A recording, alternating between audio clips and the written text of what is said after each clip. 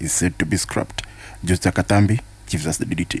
Education Minister Professor Joyce Ndalichako said that primary and secondary school students who drop out of school due to various reasons, including pregnancy, will now be allowed to return to the formal school system. The government had set up a parallel education system for pregnant schoolgirls, with officials saying this would protect other students from bad influence. The late Tanzania President John Pombe Magufuli reinforced the law initially passed in 2002, which allowed for the expulsion of pregnant schoolgirls. From MU News, I'm Justa Katambi.